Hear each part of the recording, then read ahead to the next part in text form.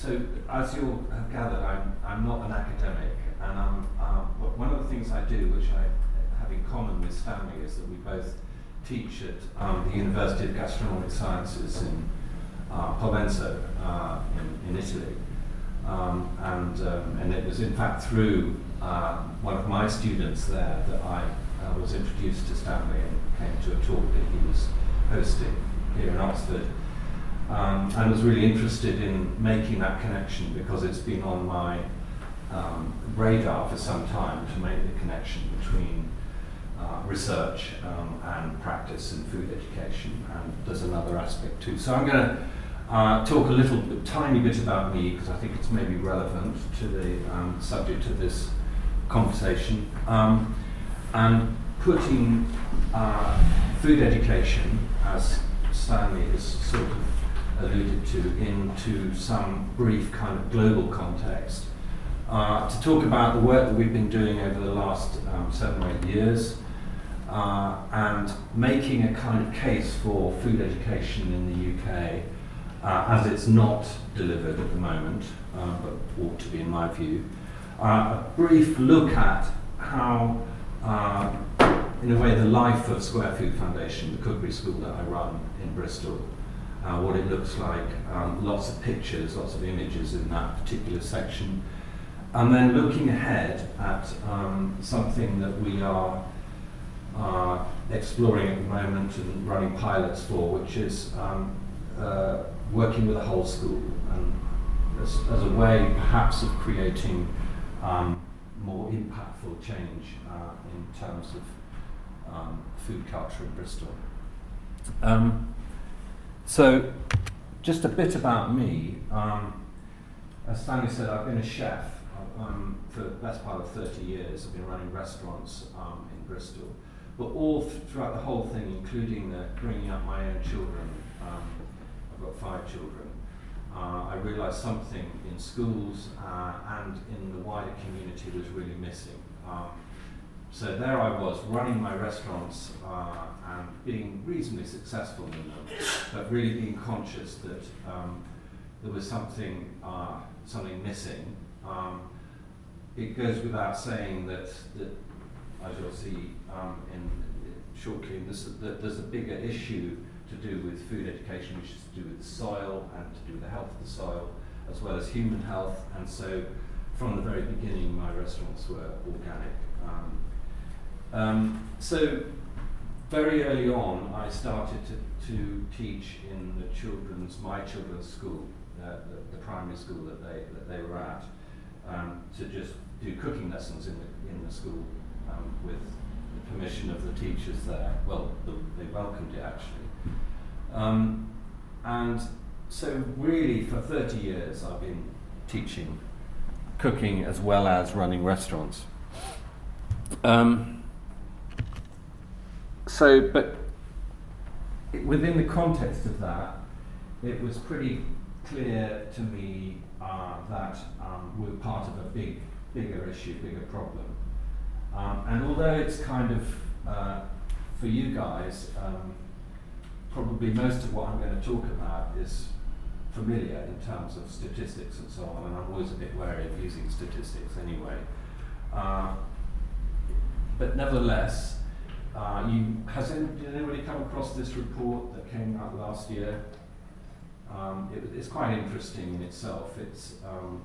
It was done by something like 30 different scientists, and they came up with a proposition for transforming both planetary and human health to something that was more sustainable on both counts.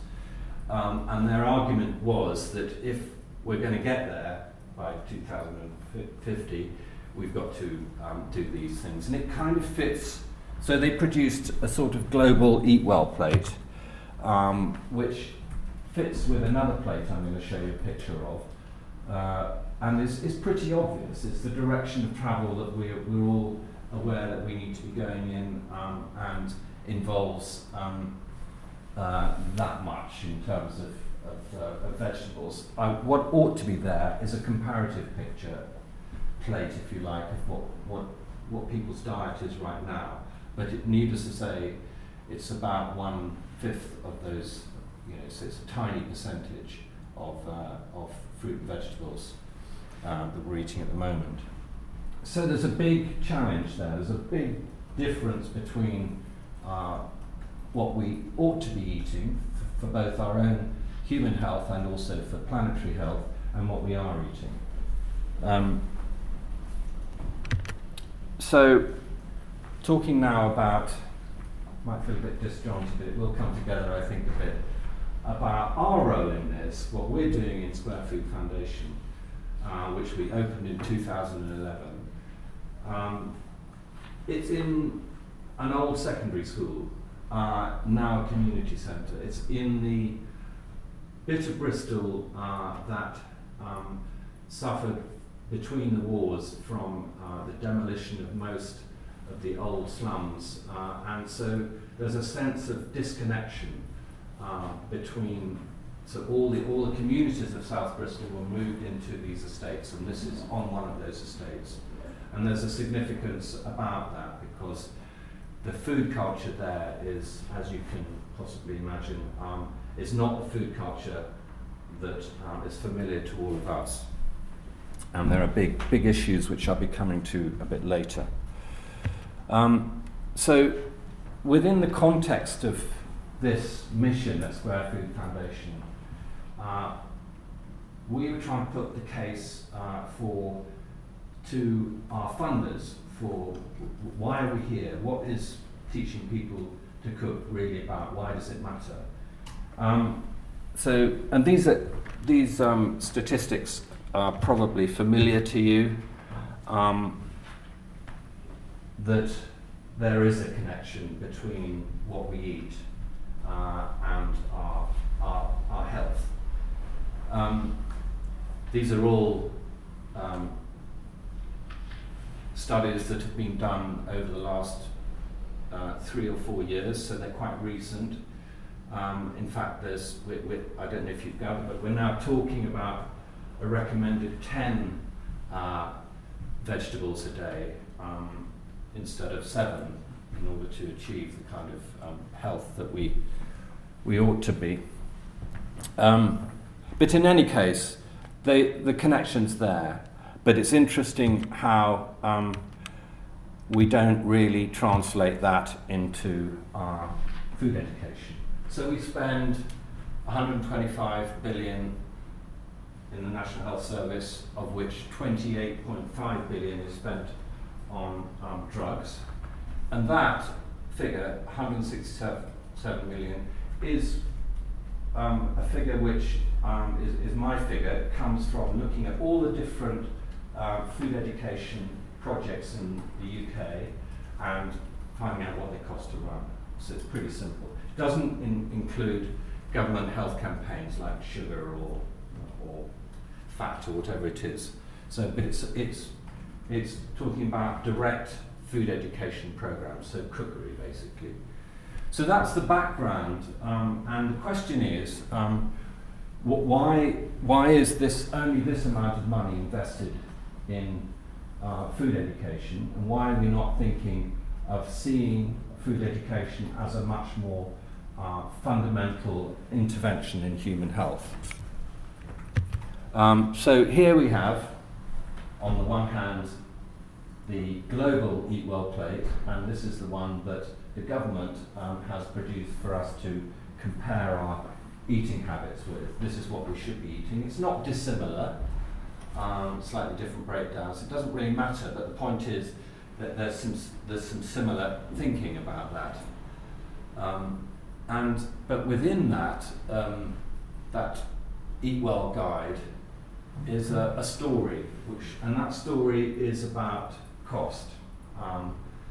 Has anybody any idea what it might cost to feed a family of 4 in the UK according to the principles of that Eat Well guide? Just stab a guess at it. Are you all familiar enough now with the UK, even those of you who aren't? You don't. Any thoughts? I'd just be interested to know what you might say. Would it be £50? Would it be £100? Family of 4, eating well, healthily. Per month or just per week? For a week. Should have said. Just have a guess. £400 a week. So £100 per person, that's a lot. Let's see, but As a guess, I'd have that's about 200. I think. Yeah, you can go a little bit less than that. We're talking kind of quite basic. So it's £120, okay? So £120 a week should be able to feed a family of 4 healthily, so that each person in the family, that's 2 adults and 2 children. So that means that if that family's income is 45,000, that's going to be 12% of their income. If it's 15,000, it's 42%. And if you're on income support or on universal credit, as it now is, that's 73% of your income, which is one reason why we have food poverty in the UK, which is complex and not by any means just about not being able to afford food, by the way. So it's defined as not being able to afford or have access to a healthy diet. That's what food poverty is defined as in the UK. But there is another cost, which in my view is about people not being able to cook. So this is the argument that I make for our work in Bristol and actually across the country. There are plenty of other projects like us. I would like to ask people to suggest some reasons why people don't cook. Anyway, there's money, time, but also those are the obvious reasons: money, time, knowledge. And there's another one which is you don't have to. The don't have to is about having everything already prepared for you. The background to those reasons why people don't cook is the food industry, and what I call, I know this is my own term. It's something about how smaller groups within a food culture become quite driven by their own particular habits. They don't change their habits. This is my experience, especially in Noel West. Something about tribal behaviour. It'd be really interesting to know what you guys think about that. But behind it all is that it's not seen as an educational priority. You don't get taught cooking in schools. It's just not happening. Even though Michael Gove, when he was Education Secretary some 5-6 years ago, said, we need to get cooking in the classroom, and he appointed some kind of body to look into how it might be done and then put it on the curriculum, but then didn't really think beyond that. There were no resources put into it. There was no real thought about how could it happen. It was one of the most pointless exercises that this government has ever engaged in my view. So anyway, there's the background to what Square Food Foundation is about. So we developed a kind of manifesto or a mission, I don't know what to call it really, and it's called A Place at the Table because in my kind of vision about a healthy and pleasurable food culture, people are sitting around the table eating. So the first point is that access to good food should not depend on income. It should be a kind of human right that everybody should eat healthily. And my view is that being able to cook helps develop self-confidence and a sense of belonging. I'm going to talk a little tiny bit about that in a minute because it's central to the students' experience and our teaching approach to teaching. And as Stanley alluded to earlier, it's about empowerment. My view is that the culture which comes from people cooking sustains communities and local food systems. Look at any traditional, well-established food culture and it's right there. We don't have it anymore in Bristol and probably in most cities in the developed world. There is no food culture that can that has its own specific identity. There's a downside sometimes to a very strong food culture identity, which is that they don't want to go beyond it. Italy is a good example of that. It's my view, we talked about that £120 being what a family of 4 would have to spend per week to eat well. I lived on income support with my family just on a trial basis for 6 months. So I was within that bracket of people who had to spend 73% of their income, as a family we were, on food. And we did okay. It was hard. We had to live mainly on pulses and certainly on vegetables. We had to cook in bulk. We had to do all the things that you do but what I had was knowledge. I knew how to cook, and I knew how to make things last, and it didn't matter that we didn't eat more than 1 chicken a month. So in terms of meat, it was an interesting exercise, and it was proving 2 things. One is that it can be done, but 2, that you need knowledge to be able to do it. So I don't know about you guys, but when you're sitting around the table with a bunch of people, or you're standing around, even better, cooking collaboratively, cooking with other people. I don't even know if you cook, you people. So I'm making a huge assumption here that cooking and eating together is something that makes people feel happy. That's my experience, and it's not just within my own social context, but also the experience of Square Food Foundation.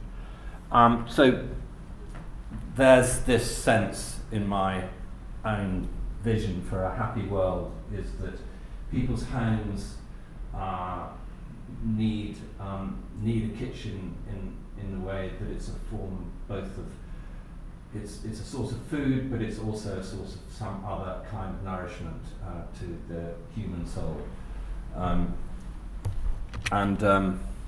That's also my belief, is that a table, which is a kind of both symbolic and also literal, is something that everybody should be able to gather around to cook and eat. So that's the mission. Here are the people that we work with. We're going to be talking more about primary schools in the context of the big project that we're working on for the future. But we teach a wide range of different groups and different sections of the demographic of Bristol. I don't really need to go into it, I don't think, unless anybody particularly. No, I won't. I might pick on a couple in a minute, but we've got a big reach, but quite a small team of something like 4 or 5 of us teaching at the moment, including me. Maybe I'll just talk about medical students. We did this very interesting work with a group of Bristol University medical students on looking at their own diets. And the reason I mention it is because only in the last 2 or 3 years have medical colleges really taken the issue of their own students not having much food knowledge seriously.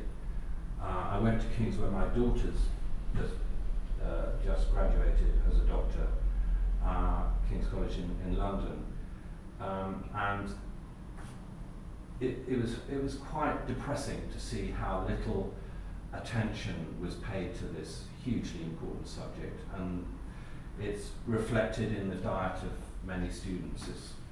And they're no different. Medical students are no different, but it's significant because part of our approach in the work that we're doing in Bristol is to bring health centres and therefore doctors into the picture of the work we're doing.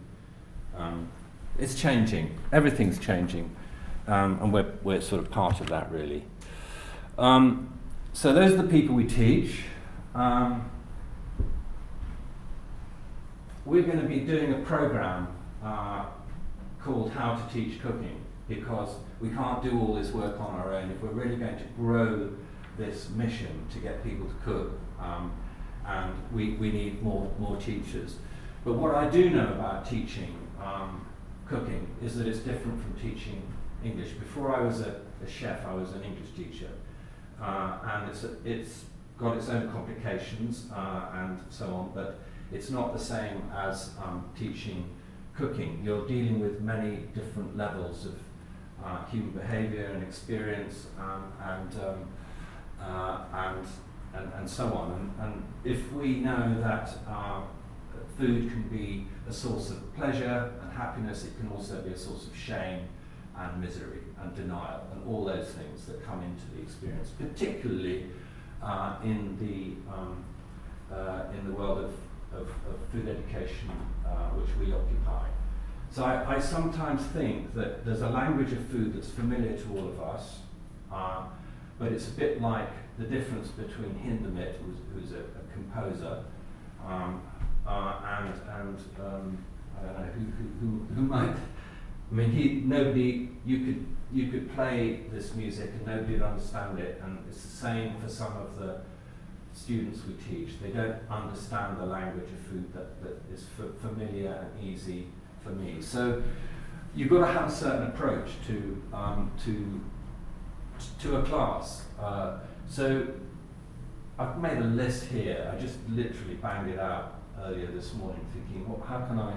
That sounds bad. I don't need to put it. They're all important points. So we don't have recipes. So there's that first point of contact with a cookery class experience is not a piece of paper. It's a chopping board and it's some vegetables, and it's a shared experience, and that's really important.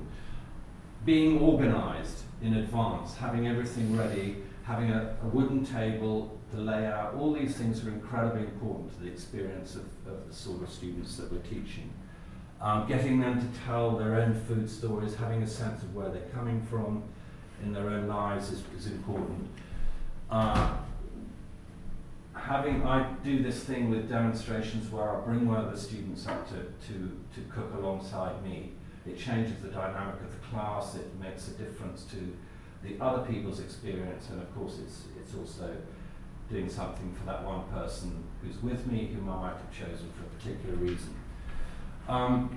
All these things are getting them to cook for other people, always getting them to taste all the time and talk about what they're experiencing. All these things are really important, and they're also difficult. When you put it like this, it looks as if it's quite easy, as if it's just this is what you do. Actually, you can have an entire class in which none of these things, the sort of pleasure, the experience, the conversation, none of it really happens.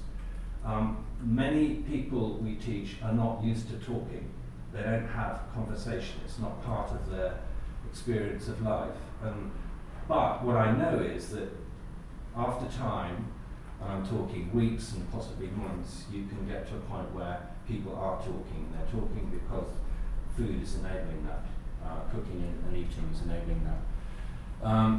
Small steps, pretty obvious that you can't push things. So it could be that the first thing anybody does is make some toast and put some beans on it. And I'm not kidding. That can be, how do you heat up beans and how do you make a piece of toast properly? So that can be cooking in the first place. It might sound ridiculous, but it's not. So that's how we approach things. I'm now just going to go through some examples of what we do in Square Food Foundation. So you'll see wooden surfaces, not stainless steel. There's a big table in the front of this whole room. This is it, by the way. That's my cookery school, so there's in the middle there's a wooden chopping board. Soon we're not having any plastic in the place. We're going to just have wooden chopping boards, which, by the way, have been proven to be more hygienic than plastic for the last 5 or 6 years, but environmental health hasn't agreed with it so far. But there's something about this particular image which is what happens, what's actually happening in that space there, is that people are talking, and And that, to me, is as much as an important, is as important as the cooking itself, that people are communicating with each other. Things are happening. A few examples on the top left. These are the over 65s, often widowed, certainly sort of isolated. So every Monday morning, these people come, a group of about 12, come into the cookery school, and we cook and eat together. And they also cook for a lunch club. So it's it's actually a success story. You wouldn't think that people aged 65 could change their habits. Wrong, they have. So they don't shop in the same way, and they don't eat in the same way, and they don't cook and so on. So there's some really big changes happened, but it's taken 3 or 4 years to get there. So that's how long it can take for real change to take place. Already talked about, we're going to be anyway, about primary schools. This is a really important one. Care home cooks, it's an industry, or rather it's a section of the care sector which has been under a lot of criticism for all very good reasons, and a lot of it's about food. And one of the things we're beginning to show through this program that we're working with in Bristol is that if particularly elderly residents are eating well, they can reduce certain elements of their medication simply by changing what they're eating. We work with children with Down syndrome, one of the most wonderful classes that I do, frankly. Making an omelette with kids like that is something else, I'll tell you. So we work with teachers in primary schools. This is us showing them how they might approach a cookery class in the classroom of their school. And you'd be surprised how many primary school teachers themselves lack confidence, themselves don't know much about healthy eating, or indeed how to cook in the way that you would imagine them to be able to. And it's really great fun. They have a fantastic day, and they leave inspired by each other and the whole experience. So it's a really important part of the work we're doing in school.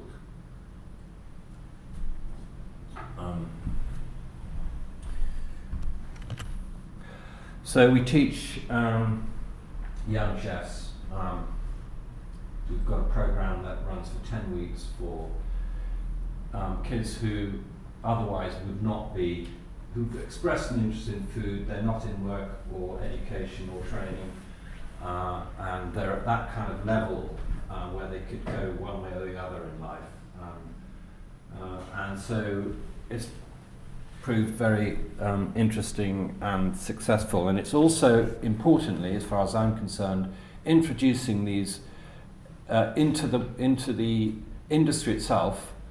The restaurant industry is pretty shocking in its lack of responsibility for issues around food and soil health and many other aspects of what's important about food. So we're bringing into that world, in Bristol at least anyway, some kind of holistic approach to what becoming a chef ought to be about. This is kids, so knife skills. So it is a lot about very simple things. Stanley and I were talking about Japanese food and sushi and so on. This is about us getting them to chop really precisely. So I will put a little cube of carrot on the table and say, do it like this, see if you can do it like this. And at this age, of course, they really want to get it right. When they're teaching a master class, they couldn't give a monkey's, it's different. But with this, and it's a lovely thing, getting them to organise their plates so that everything's in a nice sort of palette of colours. It's an achievement, it's a triumph often for small children. And you'll notice that they're using big knives, they're proper knives, they're sharp knives. We're not, playing around, and it's safe if they get shown how to do it properly. really important part of our work in Bristol is having volunteers. About 60% of the economy of Square Food Foundation is if we had to pay them, we wouldn't be in business. So it is about volunteers. We've got about 40 or 50 on our sort of database who can be working 4 or 5 at any one time. This is Chloe, an incredible story of coming out of care and into becoming. She's now a really good cook, and she's working for a restaurant in Bristol and doing incredibly well. She was barely able to talk when she arrived with us, but has made extraordinary progress. She's an inspiration for all of us. It's a long story there, as you can imagine, and actually that's the case with so many of our students. So this is us talking. As I said earlier, we spend time with the teachers going through ideas about what it is to be a cookery teacher, how to organise your classroom, how to engage with other teachers, and so on. It's part of the story. So I'm coming to this point because this is how we've been working over the last 7 years. And you could say we've had moderate success with the students that we've had in our care, if you like. There's no doubt that we're now quite well known in the city, and if you talk to people who've been to our classes and or done the programs, they'll speak very highly of it. But in terms of affecting the food culture as a whole in Bristol, it's had a very limited impact. And I'm going to show you a couple of slides now about a school that we're going to be working with, and we already are actually, just down the road from Square Food Foundation. And I mentioned the area that it's in, that it's a council estate with huge problems, very complex problems, and you'll see some of them in a minute. And we wanted to look at a way in which we could have a greater impact on a whole community, not just individuals. I can't remember what that story about the boy with the starfish, is that where he's on the beach with his dad and he sees all these starfish washed up on the shore, and he picks up one of the starfish and throws it back in the water, and his dad said, why did you do that? And he said, well, because I want to save it from so it doesn't die. And his dad says, obviously, well, what about all the others?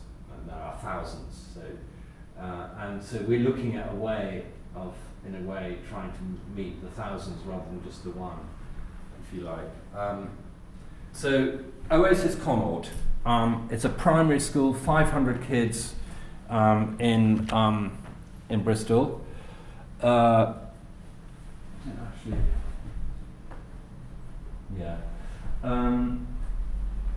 And with big problems. And this report was done by Bristol Healthy Schools, which was set up by a quite forward-thinking city council, actually, that to try and work out where the big problems in terms of food and health lay, not just food actually, but also, as you'll see, many others. But what I found really interesting, it's not very well, can you read it? Not that you want to read it, because it doesn't really matter. I hope it doesn't show up in the next one. I transferred this from another one. Is that this report, which is really serious, which indicates some big problems within the school, is written in a kind of slightly, it's got these pencils, it looks like it's quite, I found it quite interesting the way it was presented as a report. So, but going from the top, this is this one school, breastfeeding. 39% at Oasis Connaught of mothers breastfed their children, as opposed to 62% in the city as a whole. Smokers, a higher percentage of smokers than in the city, 30% over 13%. Teenage mums. You can go all the way down there to childhood obesity, which is obviously it's a national problem, but it's greater at Oasis Connaught than it is in other parts of the city, in the city as a whole. So we've also got stuff down here about domestic violence. That's what is implied there, and about unemployment and so on. So there's a bit more here about smoking and you get the picture. So what this says is that the problems within this school are complex. Food or lack of food education is part of it, and that it's endemic within the school community. So about 2 years ago, we started working with this school, and then decided that what we really needed to do was work with the whole school, not just come in there to work with the teachers and then do a few classes with children or get them over to Square Food Foundation, but to work with the whole school. So that's where we are up to. The basis of this is that we can reach 5,000 people through those 500 children, through the teachers, through the wider families, and the wider school community. So we were looking at primarily focusing on just working with families. We're doing a twice weekly class with 6 or 7 families, but we're going to extend that, having taught teachers how to cook so that they can do it themselves. We're doing holiday programs, obviously inset days.